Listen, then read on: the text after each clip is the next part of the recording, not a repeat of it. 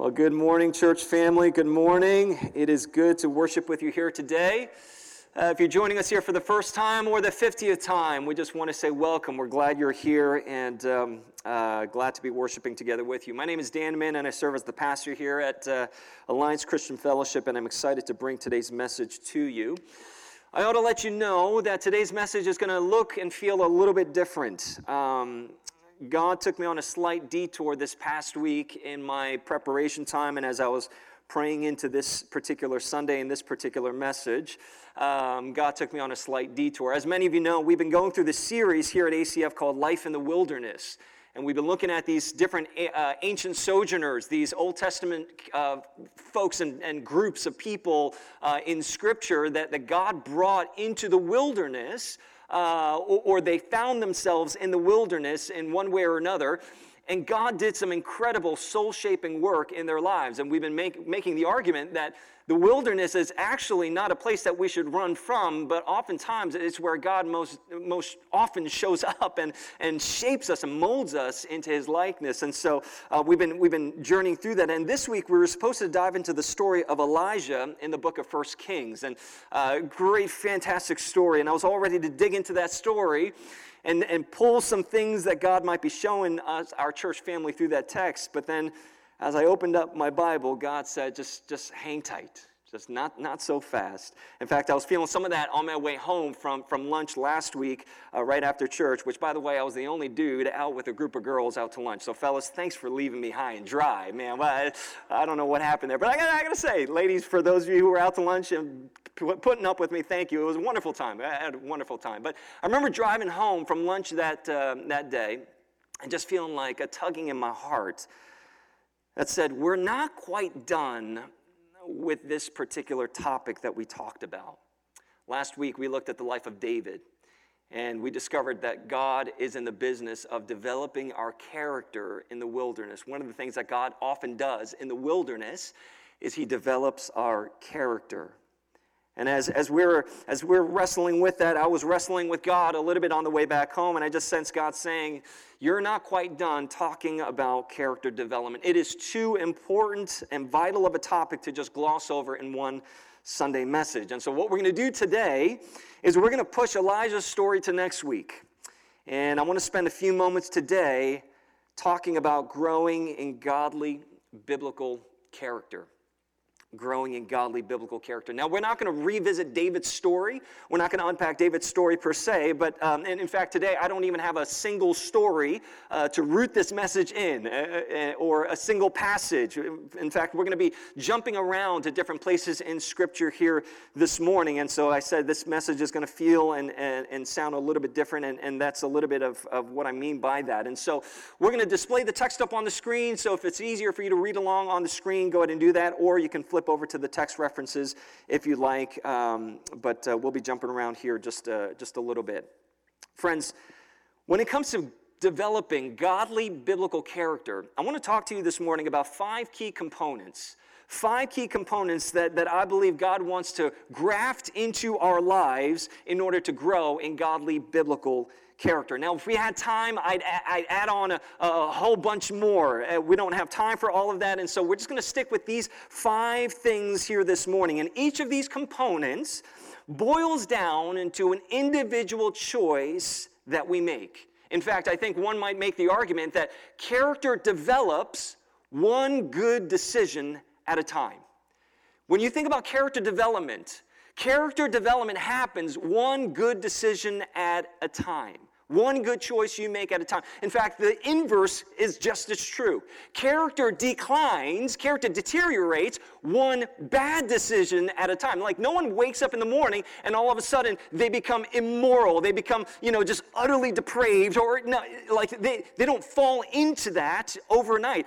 Over time, character either develops or declines, deteriorates one decision at a time. Your choices matter. Your decisions in life matter. And so as I watch people grow in godly biblical character, they almost always exhibit these 5 choices. They almost always make these 5 choices on a regular basis. They use these 5 choices as sort of a grid for how they choose to live their lives. And the first choice is this. They choose identity over performance. They choose identity over performance. We touched on this briefly last week. For those of you who were with us this past midweek, our elders led us through a wonderful time of discussion on the issue of our identity. You see, when it comes to our identity, we've got to get it through our heads that who we are is far more important than what we do. In fact, when you put it through a kingdom lens, I will say God cares far more about who you are becoming than what you are doing, even what you are doing for Him in the name of God.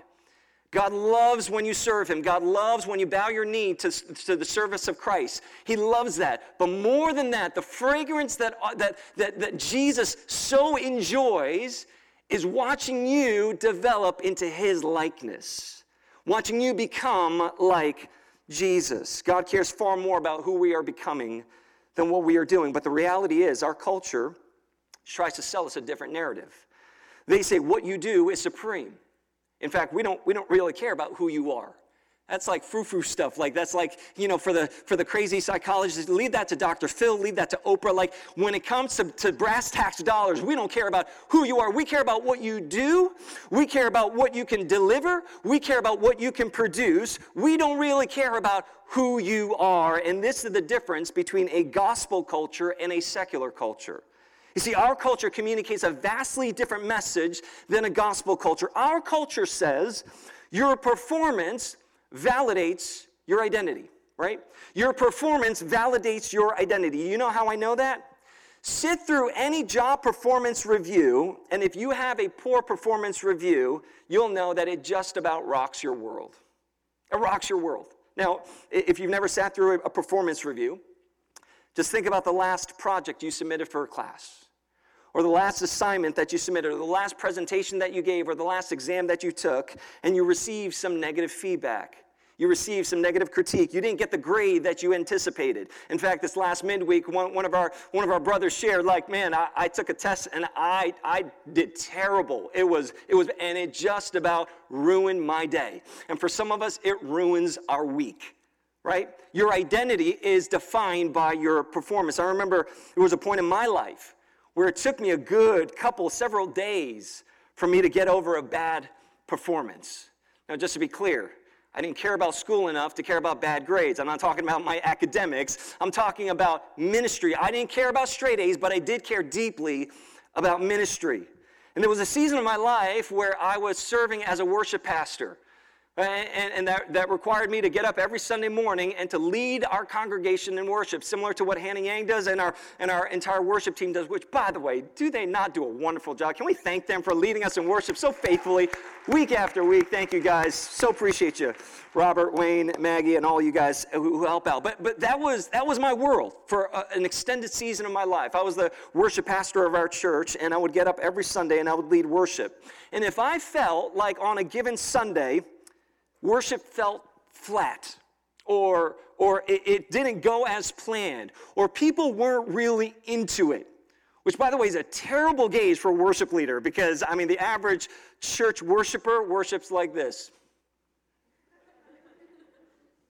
And so if you're trying to gauge, are they into it? That's not a great measurement to use, okay? But in my world, whatever that meant, if I felt like people weren't into it, I would feel like a complete failure. I would feel like a dud. In fact, I remember there were many Sundays where after I led worship, I would just crawl into bed. I wouldn't even have lunch. I would just crawl into bed and just try to sleep it off because I didn't want to think about it. It bothered me to my core so much that I didn't even want to think about it. Even today, to be honest, I need to battle my inner voices after a Sunday morning, after a Sunday of preaching and ministering. Because if I don't hear enough, oh, Dan, that sermon was so powerful. Oh, Dan, that sermon was so fire. That was so powerful. That really spoke to me. If I don't hear enough of that, which, by the way, I'm not fishing for compliments, okay? Please hear me. This is not me saying, come on, like bathe it on me. That's not what I'm saying. I use this as an example to bear my soul before my church family here. If I don't hear enough of that, in the absence of that, I begin to fill in the blanks with my own self-talk. And guess where that leads me? It's never anywhere good. It always leads me down a path of self-degradation and incredible, total discouragement. I suck as a pastor. I'm terrible as a human being. I mean, it sounds silly, but how many times do we do that in our journeys in our lives? Where we miss the mark and somehow that bad performance indicates our very core identity and influences what we think about ourselves and who we are. But you see, gospel culture communicates something fundamentally different. Gospel culture says, "For by grace you have been saved through faith. This is not your own doing. It is the gift of God." That's our starting point as the people of God. The gift of God, that we have been saved by grace. This is not a result of your works or your performance or what you do so that no one may boast. In other words, the very foundation of who you are has nothing to do with what you do, but it has everything to do with what God in Christ Jesus has done for you. It has nothing to do with our performance, but it has everything to do with what God has done for us. You see, that's gospel culture. But then notice what Paul says next here. You know this, right? We studied this last semester in Rooted and Grounded. He goes on and he says in verse 10, "For we are his workmanship." He addresses the issue of our identity here. He says, you are God's workmanship. You are his handiwork. You are his masterpiece, created in Christ Jesus for good works. So check this out. Our culture says, what you do validates who you are, but gospel culture says what you do flows out of who you are. It doesn't define who you are, but it flows out of who you are. And in light of your identity, Paul says, you are God's workmanship. You're his handiwork. You were created in Christ Jesus. In light of your Christ-centered identity, you are then to do the good works which God prepared beforehand that we should walk in them. Gospel culture flips our cultural narrative completely upside down. People who grow in godly biblical character understand the value of choosing their God-given identity over man-made performance. Choose identity over performance. The next choice that people who walk and grow in godly biblical character is the choosing of right over easy. Choosing right over easy. Now, this might seem like a no-brainer, but I think it's worth unpacking here for just a quick moment. People who grow in godly biblical character generally choose what is right over what is easy. Whenever I counsel people, and they're dealing with a tough decision or a tough choice to make in their life, whether big or small, I would usually counsel them by saying, always do what's right, never do what's easy. Always do what's right, never do what's easy. The truth is, your tendency and my tendency, the human tendency, is to travel down the path of least resistance. You know, we are creatures who are drawn to comfort like a moth to the flames. And anything that's hard, we run from. We abandon ship. But if you've walked with Jesus any length of time, you'll know that the path that he walked on was anything but the path of least resistance. If you walk with Jesus any length of time, you'll know that the path that he walked on was anything but easy. In fact, you hear Jesus telling his disciples things like in Luke chapter 9, if anyone would come after me, let him deny himself and take up his cross daily and follow me. We just sang about that just a few moments ago. Take up your cross and follow me. For whoever would save his life will lose it, but whoever loses his life for my sake will save it. Does that sound like the path of least resistance? Does that sound like the easy path? And then shortly thereafter that, in verse 57, we read, as they were going along the road, someone said to Jesus, hey, Jesus, I'm willing to follow you wherever you go. I'm with you till death do us part. I'm with you. And Jesus is like, awesome. But I ought to tell you, foxes have holes. The birds of the air have nests, but the Son of Man, I've got nowhere to lay my head. Are you sure you still want to follow me? Are you sure you're still in? You see, the true test of character is at the point of difficult decision, will you choose what is right over what is easy? Can I say something here just that might be commonly known but often forgotten? This character development stuff is hard. It ain't easy, and it ain't supposed to be. You know, so some of us think like, oh, character development sounds good, right? Like, sign me up. Do you know what you're signing up for, right? And that's essentially what Jesus is saying here to his followers.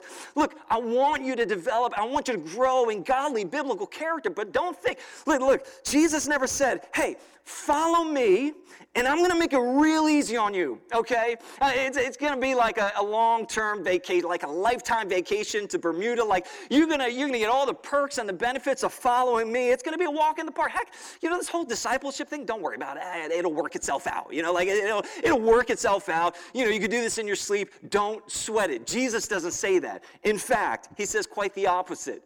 In John chapter 6, you don't need to turn there, Jesus speaks to a group of disciples, and he's laying out some hard truths.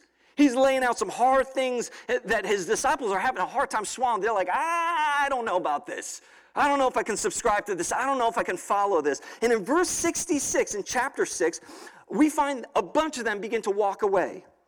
It says, after Jesus shared some of his teachings, after this, many of his disciples turned back and no longer walked with him. And so what does Jesus do? He turns around to his 12 now. And he's like, are you guys going to walk away too? Are you guys, is this too hard for you to process as well? Do you want to go away as well?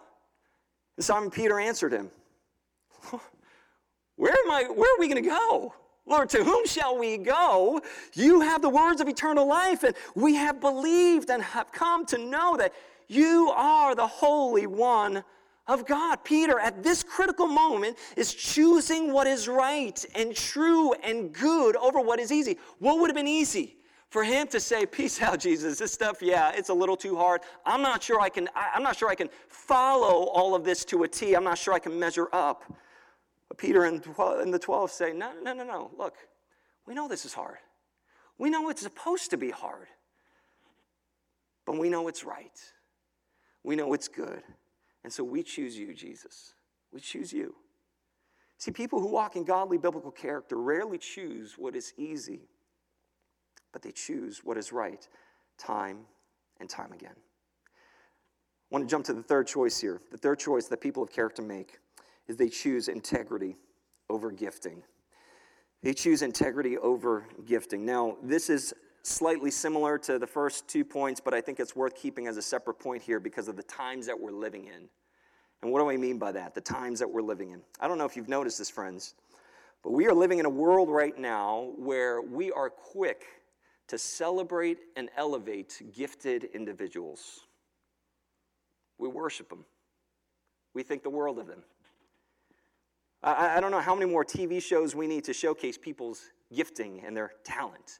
American Idol, I believe they're on 19 seasons now. Like, surely there aren't that many great singers in our country that we're going that long. 19 seasons of American Idol.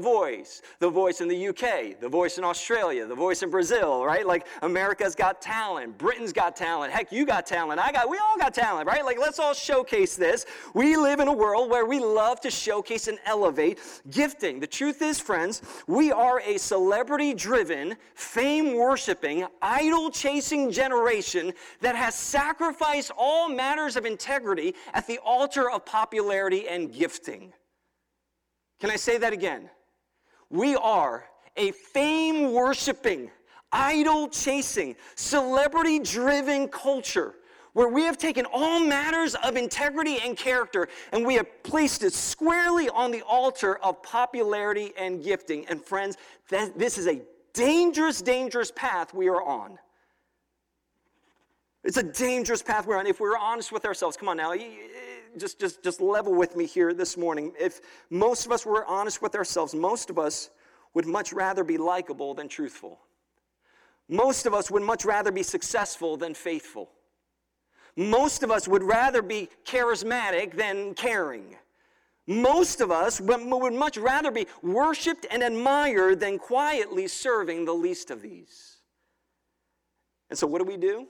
Well, we end up paying little to no attention to matters of integrity in our lives, and we focus almost entirely on gifting. Now listen, I am all about gifting. I want to celebrate gifts. In fact, the Holy Spirit of God gives us spiritual gifts. We're not trying to shun gifts or shun talents or anything like that. The Holy Spirit pours out gifts upon us. But listen now, this is important. If your pursuit of gifting outpaces your pursuit of integrity, you are running straight into a burning building. You will crash and burn. I don't know how many more stories we need of Christian leaders, pastors, ministers who have fallen from great heights, all because they have neglected integrity in the name of gifting. We love gifting. We love high-performance people. We love big names. I mean, like, who do you listen to? What churches and pastors do you listen to on podcasts? What things, what churches, apps are you subscribed to? What kinds of people? Like, it's the names that everyone knows, right? Like, and there's nothing intrinsically wrong with that. But I think that reveals something of the heart of our culture that is deeply disconnected with the heart of God. Because what ends up happening is we start walking down that path and we start celebrating names, we start celebrating fame, we start celebrating popularity and gifting, and oh no, what happens? These leaders fall from great heights, and then we're left wrestling with what was really going on there? Issues of integrity. We're talking about issues of integrity. See that for me, that part of what appeals to me about David's story, we touched on it last week, but David's story in the Bible that's so compelling is his rags to riches story. If there's any rags to riches story, it's this guy, David. David goes from a no-name shepherd boy, the forgotten son of Jesse. You remember that? Samuel shows up to Jesse and is like, hey, I think God has one of your sons to be anointed as king. And Jesse lines up all of his sons. And then Samuel goes down the row and he's like, no, this isn't it. Jesse, is this it?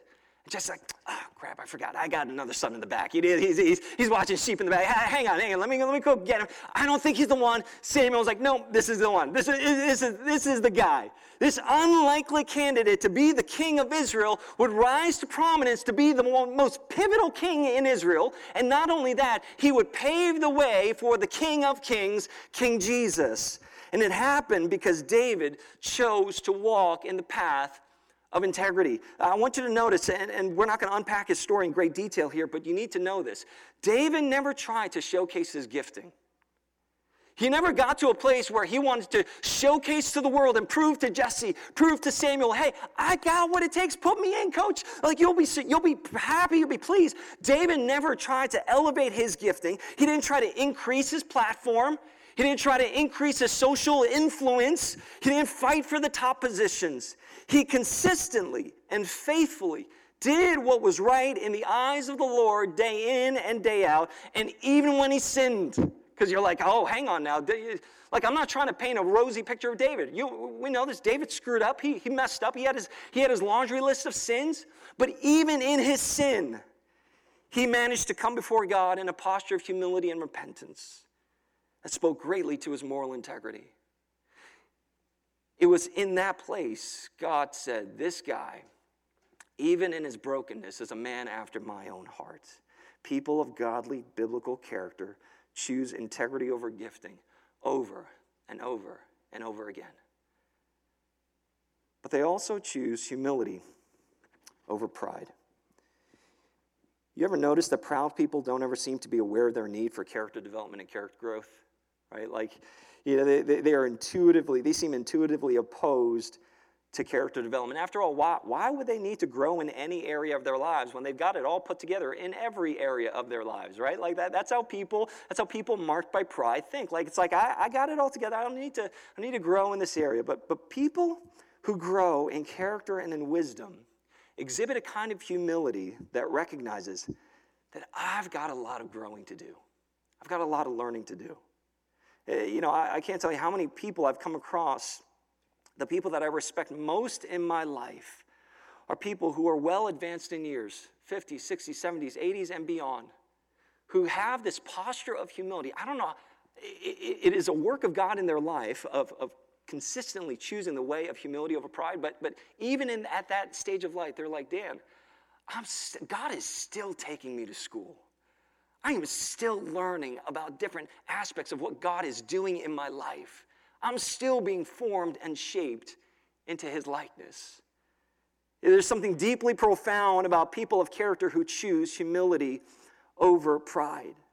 Many of you know that here at ACF, we're a student-led church, and being that we're a student-led church, we have a process of nominating and selecting new student leaders every year, and we're currently in that process right now.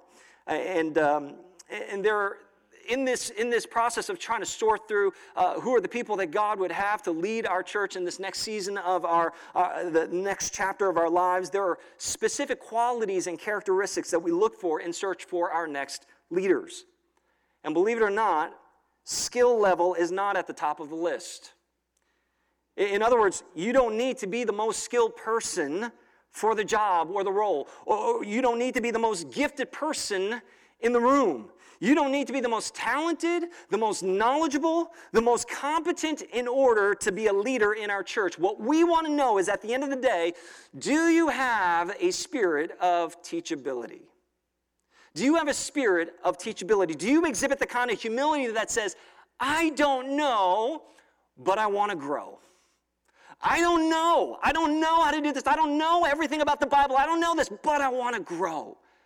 I don't know, but I want to grow. And the reason we feel so strongly about this is because God seems to care so deeply about issues of humility. In fact, we read in James chapter 4, verse 6, God opposes the proud, but gives grace to the humble.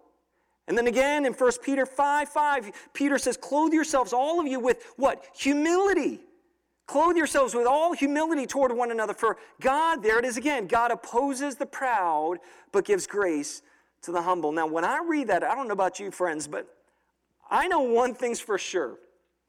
I don't want to end up on the opposing team against God. I don't want to be on the other side of God in that equation. I don't see in what universe that would end well for me. I don't know in what kind of possible scenario that would be a winning proposition for me. God opposes the proud. Scripture is unequivocally clear here. God opposes the proud, but gives grace to the humble. Do you know why God so opposes the proud? I think you can answer this question in two ways, and both ways would be accurate. You can say that God so opposes the proud because he despises the sin of pride. He despises the sin of pride. In fact, whenever you see in Scripture people choosing something other than God, it's usually motivated by pride.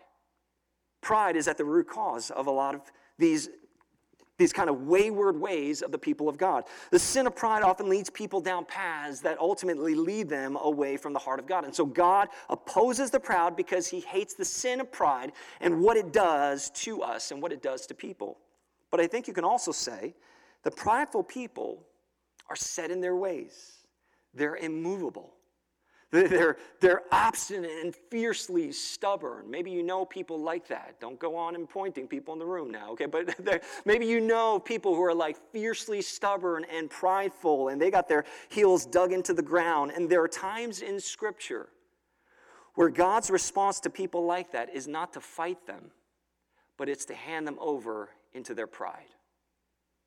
It's to hand them over into their sin.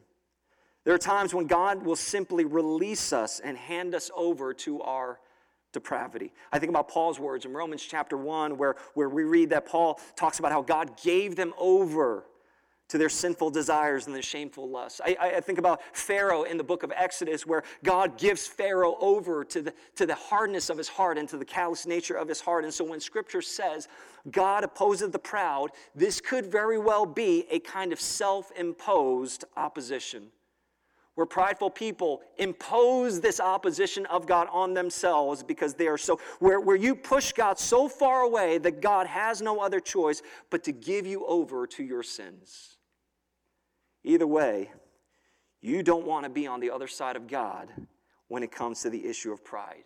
People who grow in godly biblical character stand before God with a soft, tender heart, a heart that says, I'm willing to do whatever it is, God, that you're asking me to do. They remain teachable and willing to learn. You see, people of character choose over and over and over again humility over pride. Now, I realized each of these points, man, I can easily spend a whole Sunday just unpacking this because humility and pride, I mean, it boils down also to how we are relating to one another. Pride isn't just a matter of me thinking that I know it all, that I've got it all. Pride manifests its venom and poison in our relationships and how we relate to one another. Right? I mean, you read Romans chapter 12, the end of Romans chapter 12, and Paul lays out like, hey, serve one another in great zeal. Like don't consider yourself high, like associate with the lowly and serve the least of these. I mean, that's the message of Jesus. Right? And so again, we can unpack this in great detail, but the point is, people who grow in godly biblical character over and over again choose humility over pride. And I want to touch on this last one, and we'll wrap it up here. People who grow in godly biblical character, the fifth choice that people make is heart over behavior. Heart over behavior. You know, as I was going through this list and as I was processing this with the Lord, you know, I felt that, you know, you look at this list and some might argue that we can go through this entire list and determine that anyone can grow in character. This isn't a biblical thing. One can make that argument. Whether you believe in God or not, as long as you choose identity over performance, right over easy, integrity over gifting, humility over pride, you can grow in character. You can make the argument that there's nothing that makes this uniquely Christian. In fact, you can find this in business corporations and any kind of club or organization can subscribe to these principles. But the last thing I want to do is stand up here and preach to you a self-help message. Last thing I want to do is stand up here and preach to you a message on self-improvement. A better way to a better you. There are enough literature out there for you to dig into. That's not what this is about. When we're talking about growing in character, let me just clarify, we're not talking about a generically good character. We're not even trying to be morally sound people. That's not the goal. That's not the goal. At the end of the day, we're trying to be like Jesus. Jesus is the end goal. He is our true north. He is the final destination, and He is the journey to that. We're ultimately trying to be like Jesus. We're pursuing godly biblical character, the kind of character that would look like Jesus, that would feel like Jesus, that would smell like Jesus. And the way we get there is by allowing the Holy Spirit of God to change our hearts from the inside out. That's the only way that this stuff is going to genuinely happen. Because a lot of this you can kind of fake. You can kind of fake it till you make it. But you can't fake heart change. You know what I mean? Like you can appear morally elite, but you can't fake heart transformation. When God gets a hold of your heart and flips it upside down, there's no, you don't fake it. You don't pretend that happens or doesn't happen. It simply happens. Becoming like Christ requires a complete heart transplant where we are so occupied with the thoughts of Christ that we become conformed to the image of Christ. This character development stuff we're talking about requires a radical change from the innermost parts of who we are. I want to give you one last passage here, and then we'll wrap it up. In fact, worship team, you guys can come on up and get ready to close this. In Matthew chapter 23, I think we have it up here on the screen for you to look along with us. In Matthew chapter 23, Jesus, again, is laying out some hard words, which, by the way, this is just, let this be just a quick teaser for where we're going next after we come back from spring break. We're going to be starting a brand new series, just looking at some of the hard teachings of Jesus. Like, you know, Jesus didn't give teachings of flowers and daisies and roses like it's a walk in the park.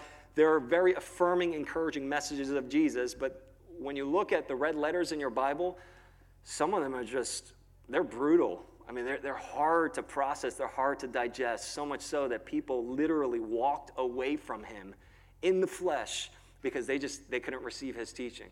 And here we are as Jesus followers, like, we don't get the privilege to cherry pick and choose what we follow and what we're like, we like that teaching, Jesus, like, but that, let's wait till that. That's like, no, there's some hard things that Jesus says. And right here in Matthew chapter 23, he's got some hard words for the teachers of the law and the Pharisees. He says, "Woe to you, scribes and Pharisees, hypocrites, for you tithe mint and dill and cumin and have neglected the weightier matters of the law, matters like justice and mercy and faithfulness, matters of the heart.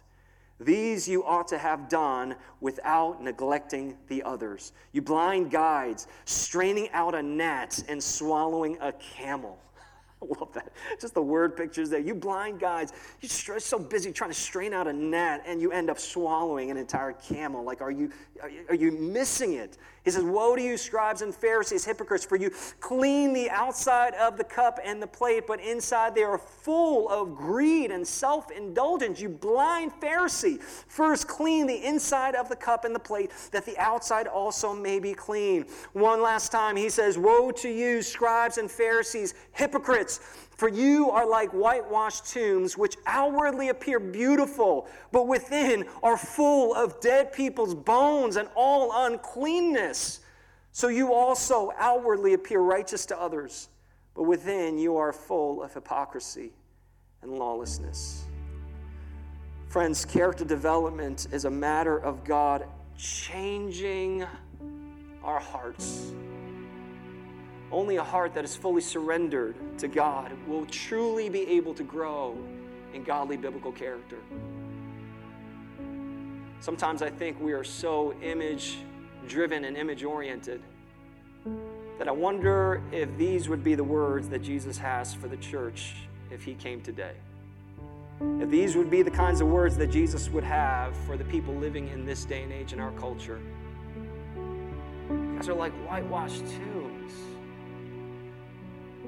Try to appear all put together and all right on the outside, but I'm not after that. I'm after your heart. Would you open up your heart to me? And some of us are so deathly afraid to go there with God. Some of us are so afraid and nervous to open up that part of our lives, open up our heart fully and say, my heart is yours, every part of it. Because somehow we think we're safer holding back a piece of my heart. God has 80%, but let me just hold on to this 20%. No, that's not how the economy of God works. God says, I need your whole heart. A heart that is fully surrendered is able to grow in Christ's likeness. So as long as we hold a piece of our hearts back, you're only really robbing yourself. And so I wonder this morning, could we surrender our hearts before our Heavenly Father? And might we say, oh Jesus, make me more like you.